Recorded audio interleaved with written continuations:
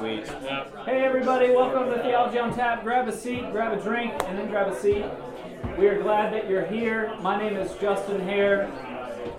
It's great to see everybody.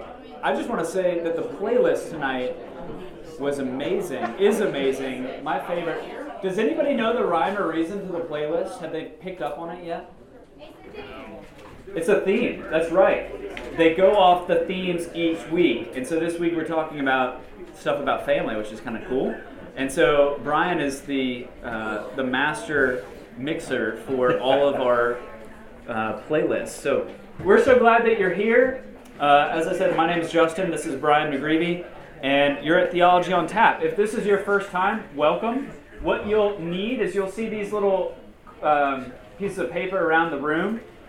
The way the evening goes is we'll talk for about, tonight we might go a little longer, but it's usually about 20-25 minutes. And then we can open it up to any question whatsoever. You can text in anything, literally anything that you want. And Meredith... Anonymously, right. So you'll see the QR code on the top of this paper. You just scan that QR code, and then you can submit any question that you want to. And Meredith will be curating all the questions that come in and posing them to us, and we promise we will do our best to be concise and try to get through as many of those as possible. But again, those don't have to be related to anything we talk about tonight. It could be just whatever you have on your mind. We are excited to do that. And you'll see questions that maybe interest you. Go ahead and like those, and that will come to the top. And hopefully, if we get enough likes, we can figure out which questions we can start with. So, again, welcome. If you were here last week, you probably recognize that we started a little mini-series about finding purpose in life. We've talked a lot about finding purpose in life in the past, but we thought it'd be worthwhile to spend a couple Theology on Taps in a row talking specifically about what does it mean to find purpose in life. And if you were here last week, we talked about one of the things about finding purpose. A life filled with purpose is also one that's truly free, right? And so we looked at this perhaps surprising place. Did I just go off? Am I still on? Are y'all sure? Okay. A surprising place that you might not go to for what it means to find freedom in life, which was the 10 Commandments. We looked at the first 2 commandments about having no other gods besides the God of the Bible, and not replacing anything in his place. And we said, kind of like a fish in water, the way to find freedom in life is to find not removing every restriction or limitation, but finding the presence of the right ones that fit your nature, what you were made for. And so that's kind of what we're talking about in this, is looking at some of the 10 Commandments. And if you, I'm curious how you might think of, when you hear those words, the 10 Commandments, if they immediately cause like a negative reaction in you. Just hold on for a little bit, because one of the things we hope to do is, as we go through some of them, basically say, look at these through the lens as like, if there's a God, and if he's made the world this way, then the 10 Commandments are kind of like a roadmap for how life is intended to work best. And so tonight we're going to be looking at this idea of one of the things that is a life that's filled with purpose is marked by flourishing relationships. All throughout the Bible, but especially the 10 Commandments, we see relationships are a key to finding purpose in your life. And especially, the first 4 commandments are about God, having a right relationship with him. But there's 2 explicit relationships that are in the 10 Commandments, the parent-child relationship and then the marriage relationship. And so that's kind of what we're going to spend a little bit of time talking about tonight. So the 5th commandment, which is, do you know this one? Honor your father and mother. Yeah, that's right. That's the 5th one. And the 7th commandment, you got it. This is, yeah. Thou shalt not commit adultery. Thou shalt not commit adultery, which presumes a marriage relationship. Yes. So, what do these 2 things, Brian, have to tell us about finding purpose in life? These 2 commands, what might they say? Well, I think both of them are about the framework that God has created for human flourishing. And I think that word flourishing is really important. Flourishing doesn't mean to be just okay. Flourishing means what Jesus said in the Gospel of John when he said, I came that they might have life and have it abundantly. And so the idea of flourishing is that you are living your life in such a way that you are experiencing joy and fulfillment and purpose and all those things that we talked about last week. And one of the things that, going along with what you were saying in your prologue there, is that, or your prequel, whatever you want to call it. I was preaching. Yeah, it was beautiful. I was deeply moved. So the point of that is that God makes this framework of reality, and it's not an accident that the Ten Commandments have endured for thousands of years as the basis for many societies and the basis of the way that people interact. But one of the most important institutions that you see in the scripture, starting at the very beginning, is this idea of the family. And you see this idea of the father and the mother, you see this idea of marriage, and you see God creating male and female right at the beginning of Genesis, both of whom reflect the fullness of the image of God and reflect together the fullness of the image of God. And that idea, an image of marriage, goes right from Genesis all the way up through the book of Revelation, not just about our human relationships, but it's also a metaphor for the relationship that we have with Christ himself. And the ultimate fulfillment of our relationship with Christ in Revelation is the marriage supper of the Lamb. So this imagery is everywhere, but the problem for many of us, I think, is that we don't like frameworks. We feel that might be limiting. But the problem with our understanding, and we talked about this last week some, is that we confuse the idea of freedom with the idea of license. License is the idea that you can just do whatever you want to and it has no consequences. Freedom is the idea that you are free to act in a way that is virtuous and that it builds the life of everyone. So, for example, I have a really great MacBook Pro, which is so much better than my old Dell computer that I used to have. And one of the things that I like to do is to go hang out at my sister's place on Seabrook Island. And sometimes I take my MacBook Pro with me down there. But if I were to take the MacBook Pro and go into the ocean with it, even though it's portable, it's easy, you can do that. And I were to sit, as I love to do, sit there at St. Christopher where there aren't any waves and just sit in the water and it's so nice and lovely and cool. And I have my MacBook Pro in my lap. As much as I may feel free to do that, the MacBook Pro is not going to work anymore if I do that. It's going to cause death, as it were. It's kind of like the, I don't know if I said this earlier, but the idea of the fish that's in the water. Like, people think, okay, where is the fish? Not the MacBook Pro the fish in the water. Free to be, Yes. out of the water? Well, of course it can be, but it will die, right? And so the fish is most free when it's in the conditions that lead to its flourishing based on its nature, right, and its design. And that's a lot of the way that we look at the Ten Commandments. And one of the things I think that we see right here, let's begin. I mean, we could talk so much about both of these, but let's start with like the honor your father and mother command.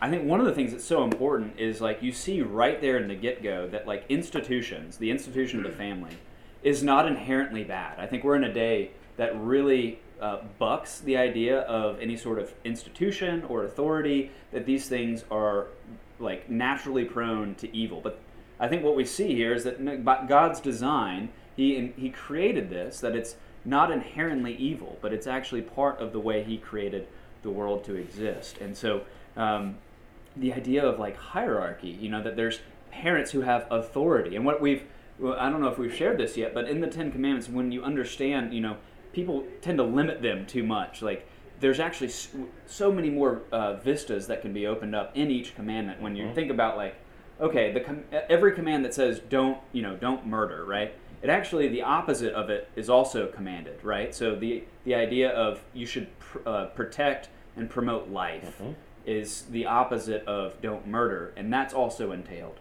Well, also the idea of an idea like the command to honor your father and mother, it inside of that command is also so many other related commands. And when we think of the issue of authority too, that's related to the issue of honoring your father and mother. So the command, the way the church has understood it, also relates to, like, if you're a student, honoring your administration, your teachers.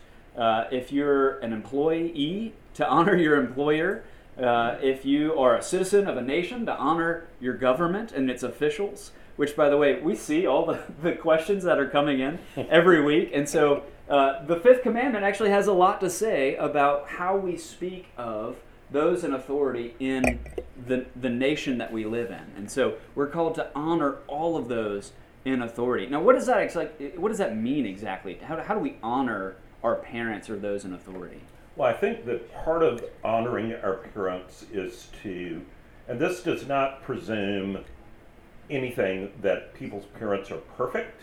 Maybe somebody in here had the perfect parents, but I know I didn't. Justin didn't. My parents are awesome, but not There's perfect. no such thing. And I know this is shocking, but I was not the perfect child, nor was Justin.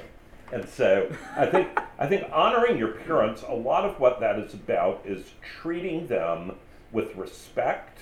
It is acknowledging that they may have more wisdom than you do. One of the things that's difficult, I think, in our culture is we all have become what Scripture calls wise in our own eyes. And we think that there's not anything to be gained from the experience of people who are older. And parents, presumably, not always, but presumably most of the time, are deeply invested in their children and love their children and want what's best for them. And so respecting them, honoring them by, particularly when you're young, doing what they say without challenging their authority, that's very important. And then as you get older, to continue to try to build a relationship with them that is centered in love and respect. And the other thing that's interesting there is you notice in the commandment it says, honor your father and mother. And there's an implicit command in there that the structure of the family involves the father and mother. And one of the things that we see in our culture right now that I would encourage you, if you haven't looked at this, just go Google something like effects of fatherlessness. There's a crisis of fatherlessness in this country and indeed in the Western world that's not playing out very well for those children of single mothers. And God bless those single mothers who many times work through horrific circumstances to do their best for their children. But God's plan was that it shouldn't be that way, that there should be two, the father and the wife, the mother, who are bringing up the children together. Yeah, the ideal is set out in the Bible, and that's in this world that's broken, that's filled with sin. It never lives up to that. And so that was one of my questions: is there any limits to this notion of should we? Okay, so if honoring is, yes, it means a condition of our heart. I think it's to revere, to respect, but it also means an act of the will to obey our parents. And I do think that there's limits to every earthly authority, right? So, like, again, go back to the structure of the Ten Commandments. The first four about the primacy of our relationship with God. And so if any earthly authority is telling us to do something contrary to what God intends, it would not be a good thing. It's not what God wants us to do, to actually be obedient to that thing that's going to turn away from us. And while we live in this world, yeah, even the best parents are going to stumble. What would you say to those who've experienced just terrible tragedy in their institutional families? I would say, first of all, that it would be really important if you've had major dysfunction or hurt or abuse or anything like that in your family, to go and speak with a priest or a Christian counselor about that. I think it's also very important to pray that you would be able to love and forgive in that circumstance, because, as we said before, a lot of times when you allow that root of bitterness, even if you feel it's justified because you've been mistreated, the root of bitterness ends up poisoning you rather than the other person. It's like that quotation attributed to Nelson Mandela that unforgiveness is like drinking poison and hoping that it will kill your enemy. And it doesn't work that way. So I think that trying to practice forgiveness, sometimes there needs to be a degree of separation or a degree of controlled interaction, which is something, if you were seeking a counselor, they would help you define what that might look like. But I think that what often happens is that when we're in pain and we're hurt, our reaction is very often to want to hide and to just cut off contact altogether. And that is probably not the most helpful way to try to work through it. Yeah, that's really good. And I think for those who maybe open the Bible and see that God reveals himself as a father who have had terrible fathers or no father, right? I mean, it can be really easy to I guess, portray or project our own understanding of who God is based upon our own parents, right? And the reality is, and I'm so glad what you said, like even the best parents are broken, and that just a really shallow representation of the real ultimate fatherhood of God and the parenthood, really. And I love that the Bible, though God does reveal himself as Father, there are plenty of maternal images as well that God reveals himself as. And so he is the ultimate parent, right? And right. So to not, I would say, encourage you not to just impose your understanding of what a parent ought to be when you think about God based upon your own family. Yeah, and I think one of the other things that you can do, every family is dysfunctional in its own way. Some look better on the outside, some are more dysfunctional than others. But one of the things that is really encouraging is that there are people who parent really well. There are families and marriages that are really strong. And I'm thinking of Christian families and marriages and Christian parenting. And one of the best things you can do, even if your family is great, but even more so if you've come from a family where there's a high degree of dysfunction, is to, I would say, almost apprentice yourself to somebody who's in a family where they do this well. If you come from a home that's been broken by a really horrible and painful divorce that you are still feeling the effects of yourself, one of the best things you can do to learn about marriage is to find someone with a strong marriage who's older and be very vulnerable and go to them and say, I want to learn from you about what a good marriage looks like. Or if you see someone whose kids seem to be really great and their parenting seems to be flourishing and life-giving, to go to those folks and say, I would love to spend some time with you and help figure out what makes your family tick. Because that's how we learn and how we grow and how we begin to appreciate God's design in some of these things. Yeah, I couldn't agree more with that. I think one of the biggest things when I was in college or right out of college, I just, like a leech almost, was with this one of the college ministers that I had, and he was kind enough to open up like his whole family and his life, and I had so many questions. You know, nobody's family is perfect, mine wasn't, and I just wanted to know, wow, your family looks really, really good, and it was so amazing. Just it's one of these things that is, sure, you can teach into it, but you catch it more than anything else. Like once you actually have a vision for what this looks like, you don't even really know sometimes what you don't know until you actually see, wow, okay, that's how some people do it. And it's really, really fascinating when it comes to elements of parenting and all that. But before we move on to the other command, I think recognizing that, you know, this parental relationship, it's never something that you outgrow, right? I mean, yes, it's going to change over time, and that's really critical to recognize how, like, when you do get married, the Bible does talk about leaving your father and mother, but you're always called to honor your father and your mother. And I think one of the things we've talked about so often is, well, how do I find what to do with my life? How do I find out what God is calling me to do? Two of the people that probably know you the best are your parents. Like, if you do have parents in your life, they've raised you, they know a lot about you. Their counsel is probably going to be a great place to start. Well, let's go really quickly, to the last command we're going to look at tonight, the idea of don't commit adultery. Now, that presumes marriage. What would you say marriage actually is? Well, clearly, all through Scripture, from Genesis right through Revelation, marriage is the relationship before God of one man and one woman who are united together for life. That is clearly the scriptural model for that. So adultery would be deviation from that, particularly sexually. Yeah, infidelity, right? And ultimately we see, like, marriage is not just really an institution that's created just for humans, so it's for mutual satisfaction and procreation. The biggest picture of marriage is really about God's relationship to his people. I think that's so critical in a world where we so often long for marriage purely out of a like human selfish reasons. We want to be happy, we want to have companionship, and those are good things, right?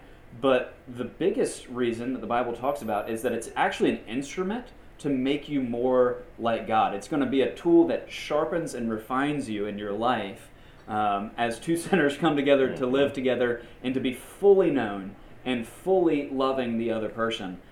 That's what it's designed to be, and it's actually this refining tool that is part of your life that God intends. And I think that's really important when we think about especially why people get married. If it just gets hard, well, if all the reason that you have is just because it made you happy, that's going to leave you pretty, once that goes, it goes, right? But if it's really more about, you're a player in a play, reenacting this grand story of God's love for his people, that's a pretty amazing calling. That's really what a marriage is all about. You brought up the idea of, particularly sexual infidelity with adultery. And I think we can often focus so much on particular forms of sexuality that break that design. What all is entailed in this commandment to not commit adultery that maybe people don't think of?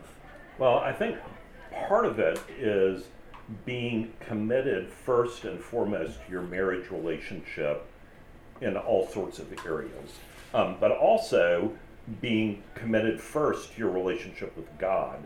One of the things that I think people get confused sometimes is we have such a cultural idea that getting married is the person that you marry, their job is to make you happy and for you to be fulfilled. And all of us want to be happy and fulfilled, but that is way more burden than you can ever put on another person. And there's a great C.S. Lewis quotation, of course, about this, where, and I'm going to butcher it as I always do, but he says something like, human history is the long, sad story of humanity trying to find happiness in something other than God. And I think there's a deep truth in that. And so one of the things about the commandment not to commit adultery, sort of the contrapositive of that, is to do everything to build your marriage and to keep it strong and healthy and to be in submission together to God. And one of the things sometimes people forget is Scripture is very clear that marriage, Christians believe that we are created for eternal life and that we will live forever with God in his kingdom in the new heaven and the new earth. And marriage is only for this time that we're on earth. It is not an eternal institution. So it is one of the things that it is meant for is to help us build each other more and more into the image of Christ.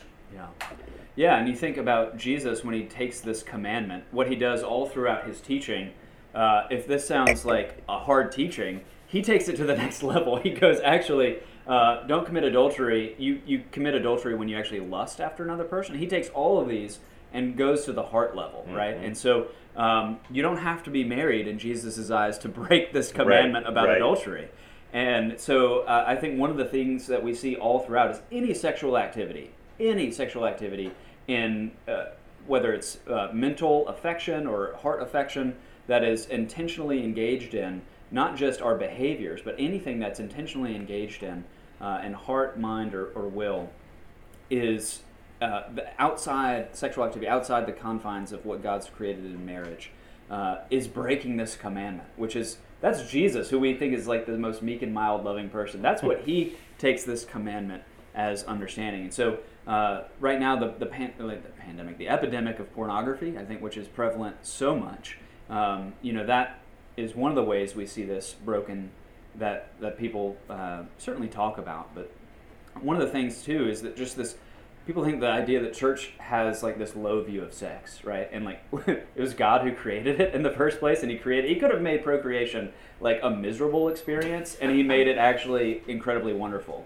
And so that was God's design. So he's not out to just like strip people of joy, right? So what he's intending to do is create this place where the good gift can be most enjoyed, right? Yeah. And it's just really quickly to finish up on this is like the idea that sex is far more than just a physical act, Like it's created by God to bind people together who are totally, legally, fully committed to one another in the safe confines of that relationship.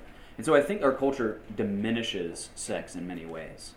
Yeah, and part of what's so interesting about that, I don't know how many of y'all have seen, there's been a pretty widely distributed article recently from the secular press on suggesting that we need a new standard for sexual activity that is broader than just consent. That consent is too slippery a concept, that it's hard to know what informed consent means. And so this secular person is arguing for what they call radical monogamy, which is essentially Christian marriage, except maybe not with the Christian part. But it says the only place where you can really be safe and sure that you don't become a Me Too statistic is in a radically monogamous, long-term committed relationship. And that the brokenness that comes from anything other than that is not worth going through that whole process. And so it's just really interesting seeing from a secular point of view coming back around to that idea. Yeah. I think just to wrap up here on this, one of the things that we want to do when we talk about the Ten Commandments is recognize the heart of Christianity is not about how good somebody does at fulfilling these laws, right? The idea of Christianity, the whole message of the gospel is that Jesus loves those who don't honor authority, those who break authority, those who have blown it in their relationship with God and with other people, who are adulterers and murderers and all of that at a heart level too. And that's the good news. That's why we're doing what we're doing.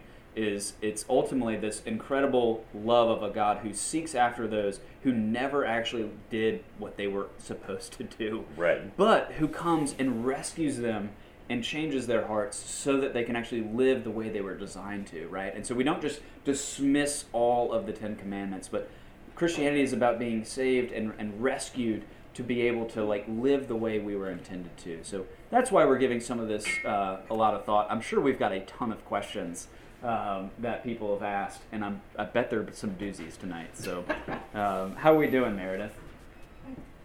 I think we're doing well. We have a lot of really great questions. Fantastic.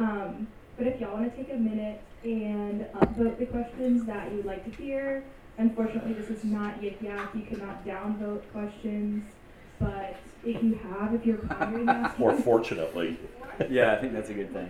Well, as you do that, Brian, would you, as y'all go and vote for other ones, talking about marriage, I think we always want to talk about singles too, right? And we didn't really hit that as hard as we could, but what would you say? Well, I think one of the things that is so clear in Scripture is that marriage is not necessary for joy and fulfillment. Jesus, we're told over and over again, is the perfect human. Jesus is not married. Jesus lived a life full of joy. And the whole idea in Scripture is that God is the father to the fatherless, the husband to the husbandless, all of those kinds of things, and that our joy and our completion is in our relationship with Christ. And right behind that, in the fellowship of the believers. And this is one of the areas that the church has not lived up to its responsibility, but hopefully people are beginning to try to do this, that we're called to love each other radically within the body of Christ, to bear each other's burdens, to be there for each other, to have each other's back. And that kind of Christian community, when you experience it, brings a lot of joy and points you toward the kingdom. So there are clearly people, according to Scripture, who are called to singleness. Not everyone is called to marriage. And so it is not in any way less than if you are someone who is single. Yeah, and to summarize, we've talked about husbands and wives and parents and children. And you may not have, I don't know everybody totally in their experience in this room, you may not have any of those relationships. But I love what Jesus said. When asked, who is my mother and who are my brothers? He said, my mother, my brothers, my sisters are those who do the will of my Father in heaven. Right? And so the idea of those relationships, even if you don't actually have them, in many ways, the reality of them is fulfilled in the church's life Right, and yes. experiencing that in the community. With that deep bond. Yeah. Yeah. So, all right, let's open it up. Okay, our first question, if faith in the Holy Spirit help me discern truth of the Spirit, and the scientific method uncovers earthly truth of the universe, how do I interlace the two? That's quite the question. Yeah. My goodness. So I think that the premise that I would start with in answering that is that all truth is God's truth, scientific or of any other kind, and that the Holy Spirit promises to lead us into all truth. Jesus says in his high priestly prayer in the Gospel of John in chapter 17, when he's praying for those who will come to faith in him, he says, sanctify them in the truth. Your word is truth. So I think part of the way that you do that is you pray, you seek guidance, you study, you look at what science develops through the scientific method, but you also don't worship science. Science is a construct. The scientific method is a construct. And the interesting thing, and this is something that we don't have a very good handle on in this country, but the vast majority of scientists that we would be able, if we went around the room trying to think of names of scientists that we've heard of, the vast majority, probably 90% of them, would be people who were deeply Christian and saw their scientific discoveries as possible only because God had made an ordered world that was discoverable. So I don't think there's any conflict there. There's a great little book by Sir John Polkinghorne, who was a brilliant particle physicist, president of a college at Cambridge in the UK. He writes about science and religion and how they actually complement each other. So that's a great resource for that. Yeah, I'd even go, I think Rebecca McLaughlin is an author who wrote on common objections to the Christian faith, and she talks about one of the objections is science defeat Christianity. And she does a great job in that little chapter explaining the scientific method was actually created by Christians, and it was exactly what you said. The orderliness of the universe as a creator is the only thing that allows science to actually work. Yep. That you can have tests and observations and test those observations and hypotheses and work those out. So, I think seeing science, which looks at what theologians call God's general revelation in the world, we look at that as well as his special revelation, which is in his word, the Bible. Great question. Yeah. Our second question. I have a family member in the LGBTQ community. They see my faith as offensive to them. What advice do you have? That is also a very good question and something that I think a lot of people are dealing with, and it is a source of real angst and concern, I think, for a lot of people. One of the things that is unfortunate is that I think our culture has painted Christianity as being opposed to anyone who identifies as LGBTQ in an absolutely profound way. And I think the reality is that Christians are called to love all people, to understand all people as made in the image of God. That being said, the understanding of Christianity is that the practice of sexual activity outside of heterosexual marriage is not part of God's framework. And so that is going to be offensive to someone who is living that kind of lifestyle. But I think that that's overcomable by loving that person, praying for that person, trying to stay in relationship with that person. There's a terrific book called The Gospel Comes with a House Key by a woman named Rosaria Butterfield, who was a professor of women's and queer studies at Syracuse University and was married to another woman who, through the love of her neighbors, converted to the Christian faith and then chose to live a different lifestyle. So all of that's very controversial, but I think the most important thing is to love the person, to not reject them, to help them understand that God does not reject them, and to become well informed yourself by reading some good books on that. There's another good book called Watched and Waiting by a guy named Wes Hill that can be helpful with that. Yeah, that's a great answer.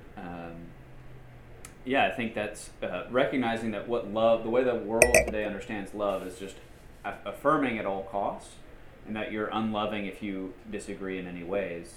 But the reality is everybody has some view of what makes life flourish and work well. And as a Christian, you do believe that God created the world, and I don't know why he did the way he did things, and there's parts of the Bible that I don't understand, I don't like, but I think it's recognizing that we want to have both grace and truth that are a part of love. And so it's having loving, kind conversations, but holding fast to the clear, revealed Word of God, which I think from the beginning to end is pretty clear on that. And what I would say, too, is like anything where you're going to disagree with somebody, do a lot of listening first. Mm-hmm. Go in and just if you're going in just to say a bunch of stuff to somebody, particularly somebody who's hurting and feels already rejected, is not a way to love people. And so I think you can hold to the truth and ask a lot of questions that aren't leading questions, and genuinely try to get to know somebody and have compassion, while still holding to this framework that you believe God created the world in this way, and they may disagree, and that's okay. But your consistent presence in their life over time is going to speak worlds of just a lot of volume, rather than here's what the truth is and I'm going to share it with you. Although there may be times to do that. Yeah, and I think listening compassionately is so important. And I think the other thing that's important is that in the Christian framework that we've been talking about tonight, one of the things that our culture has done that is unprecedented in the history of humanity is this extremely reductionist approach to what it means to be a human being, so that your entire identity is defined by what you want to do sexually. And that is antithetical to the whole Christian understanding that you are made in the image of God, and you have so much about you that beyond, certainly your sexuality is a part of who you are, but it is not the principal thing, and there is so much more to a person than just that. So to define somebody down just to that is completely against that sort of framework. Yeah, I think it's always been offensive in every culture to say that you are not, that you aren't your own, that you are a created creature who belongs to a creator. But I think especially today, when we view ourselves, our identity is formed so much by our sexuality, to say that your body is not your own but belongs ultimately in service to God is an incredibly offensive concept. But that's just one of the truths that the Bible makes, is that we aren't the arbiters of our own truth, that all of us belong to God individually. Right, we're created. Yeah. We're not our own creator. That's right. Yeah.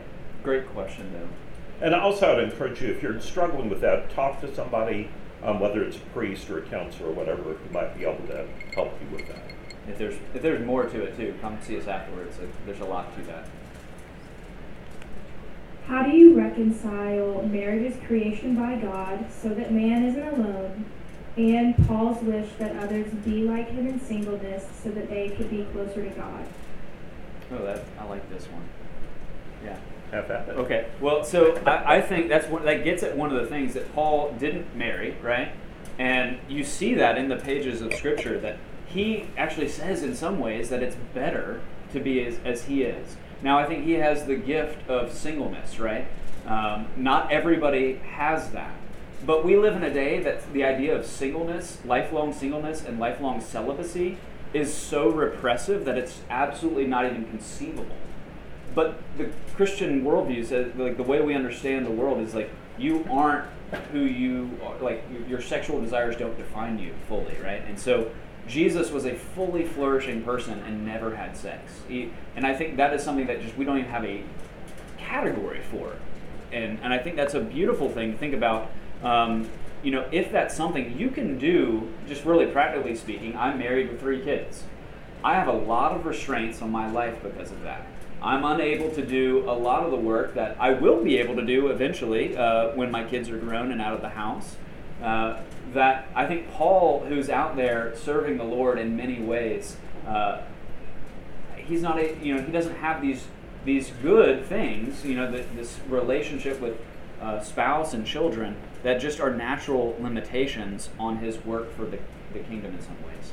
But one of the other things that you see when you look at Paul is when you read his letters, the love just bursts off of the page, that Paul was not some dried up, old, uninteresting, not passionate person, but he was somebody who loved deeply and widely, was deeply invested in relationships. So even though he's single, that did not stop him from being deeply invested in a loving relationship. So I think that those 2 verses are not antithetical to one another. Yeah, he was not alone. Right. That's really important to think about. He had just like Jesus wasn't alone.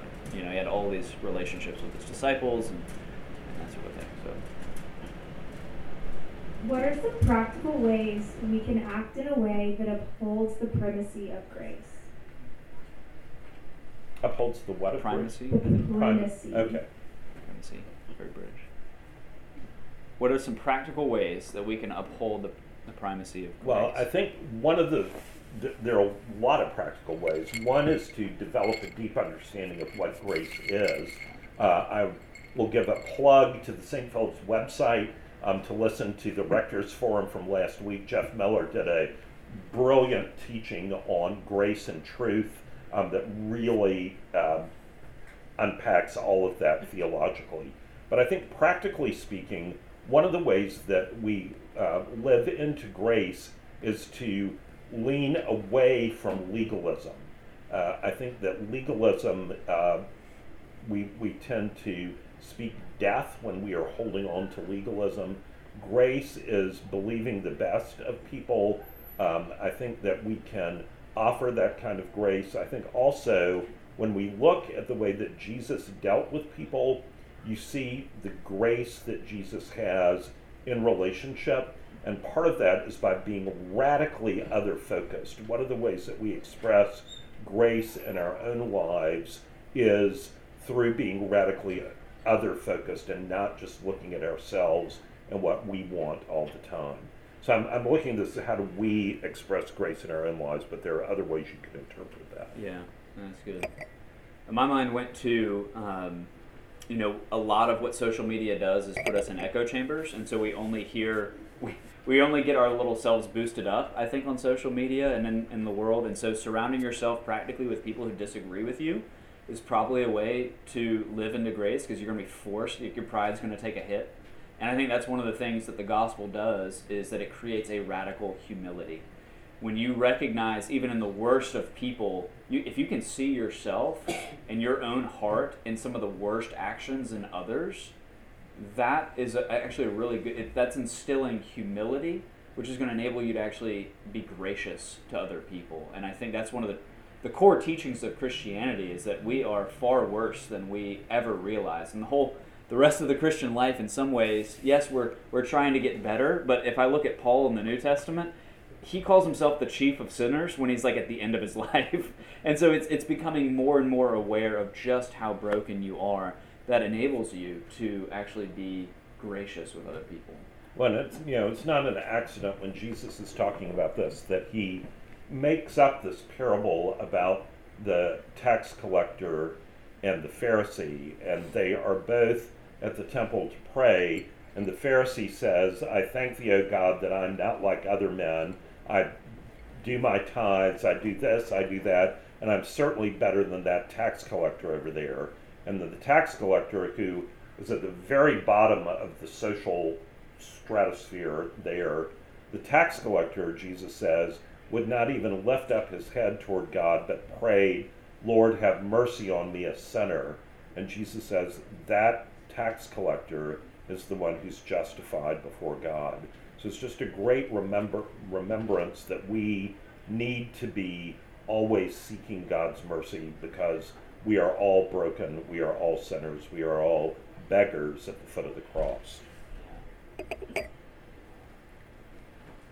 What is the best way to ensure that your future marriage does not end up like the brokenness of your parents growing up? That is an excellent question. I think there could be so many answers to that. One of them is to do what we were talking about earlier, for looking for models of healthy marriages to emulate. Another would be to pray and look for godly people to be in relationship with. Another would be, when you start getting serious with someone and start thinking about marriage, to begin to look at some resources like Tim Keller's book, The Meaning of Marriage, and to read that and talk about it. If you are engaged to be married, then to do some serious marriage prep and counseling beforehand. I think all of those are ways to help avoid repeating maybe some of those mistakes that you might have seen in your parents' marriage. Yeah, I think this is, my parents divorced when I was in high school, and so this is a question that means a lot to me. I think this was one of the things that was really on my mind as a young man, and I think in many ways I was surprised as I got married just how much I was like my parents in some ways. Like, you don't really know what you don't know in some Right, sense. that's And like, so true. one of the critical things is learning just how much your family of origin, like how you grew up, does shape you in some ways.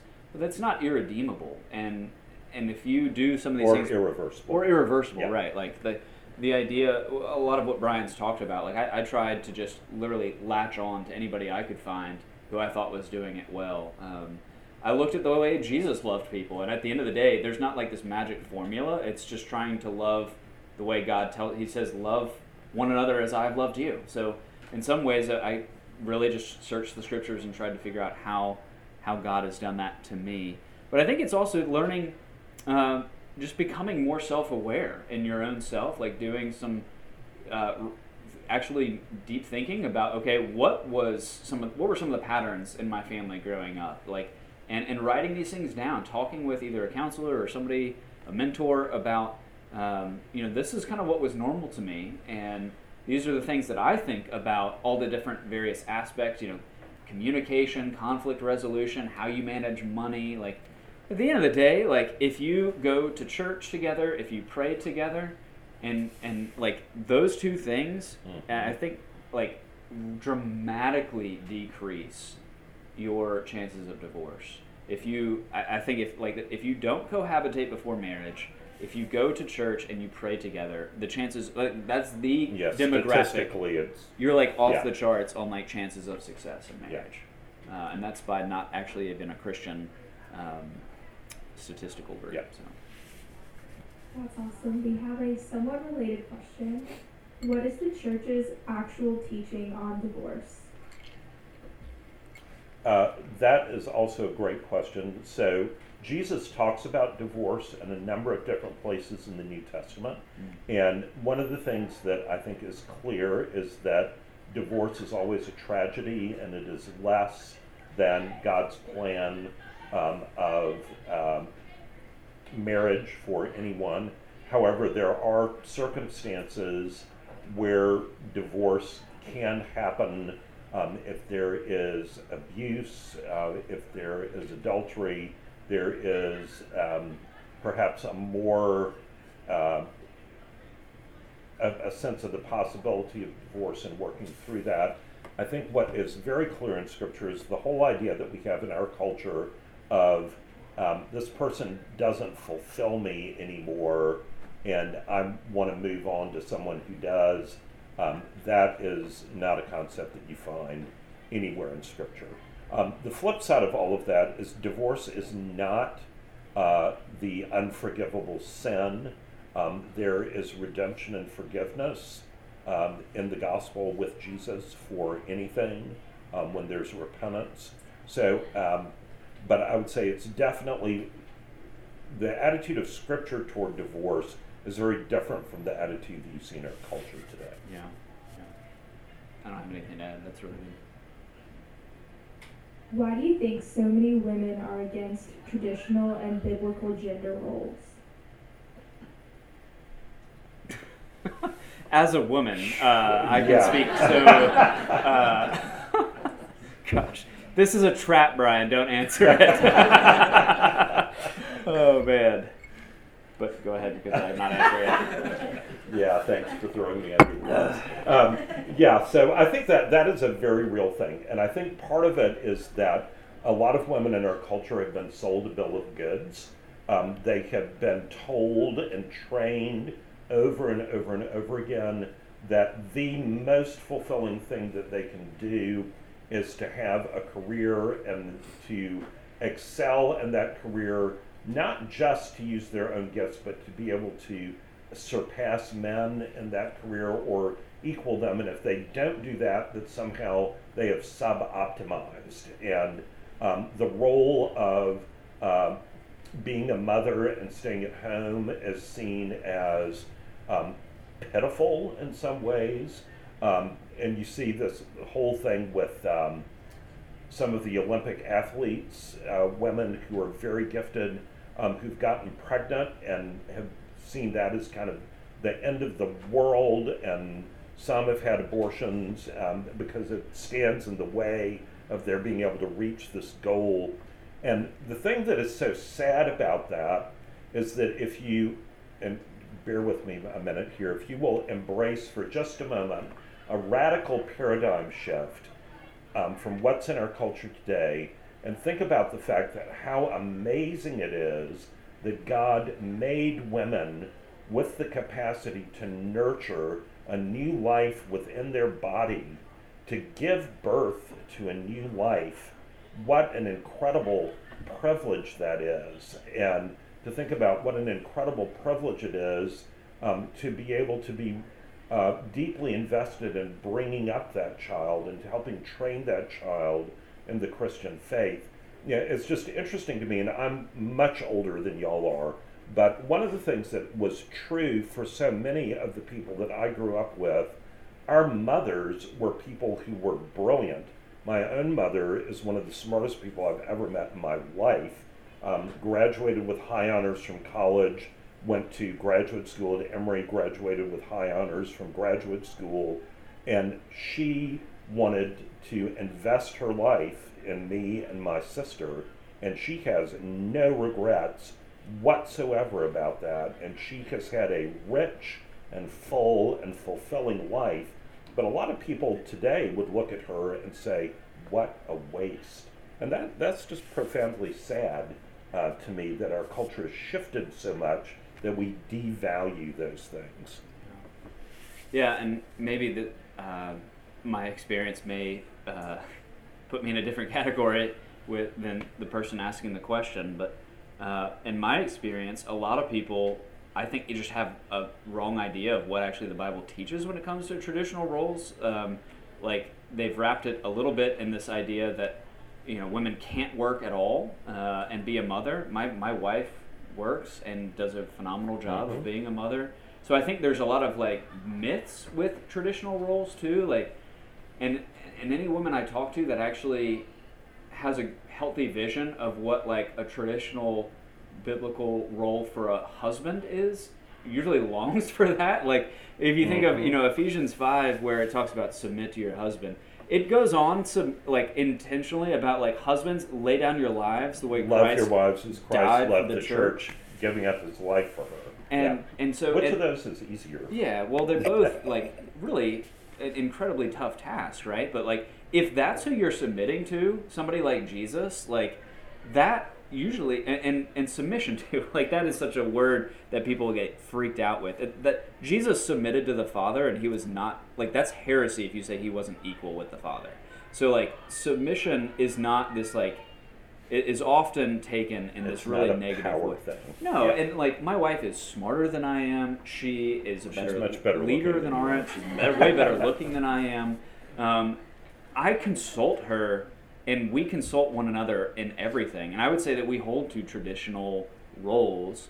And it's not like there's nothing off limits for Molly to talk about in our lives, like at all. So I think most of the people that I meet, when you actually start talking about, well, what do you mean by traditional roles?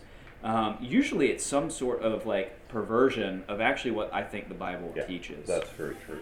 So, great questions. This was really fun. We've run out of time, and we would love to hang out, and if you have more questions or want to talk more, we'll be here. But thanks so much for coming tonight. And one plug, remember the Theology on Tap podcast is out there, and we really encourage you to share that with your friends that might be interested. We've gotten some feedback from people that have been really blessed by listening to that, so we would encourage you to share that. If you listen to it yourself, to go on there and leave a review, or if you hate Theology on Tap, don't leave a review. You can be honest, just not there. That's right, exactly. You can tell us, yes. But we're delighted y'all came, and we are looking forward to the next one. Yeah, absolutely. And the next one, we're going to be talking about integrity, how to live a life of integrity. So, yeah. Thanks. All right, thanks for coming.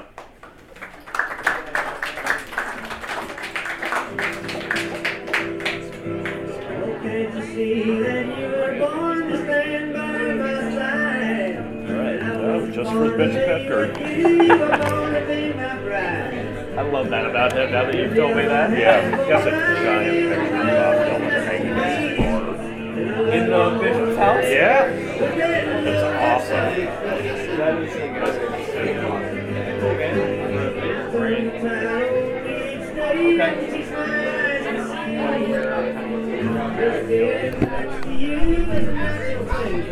Way to go, Brian. Way to go, Chris.